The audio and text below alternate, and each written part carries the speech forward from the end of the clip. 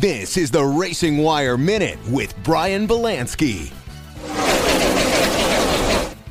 Next-gen cars test at Phoenix. That story next.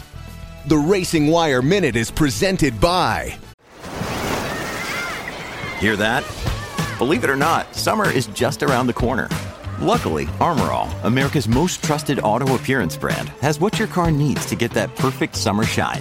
Plus, now through May 31st, we'll give you $5 for every $20 you spend on Armor All products.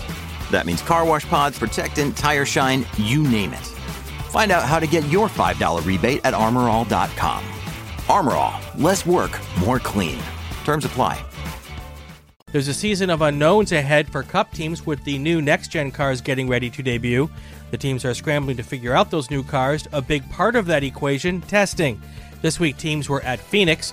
It's always hard to gauge a lot from testing, but here's what we do know. On Tuesday, only one Toyota made the top 10 on the speed charts. On Wednesday, only two Toyotas broke into the top 10. Kyle Larson's Chevy topped the speed chart on Tuesday. Ryan Blaney was the fast car on Wednesday in his Ford.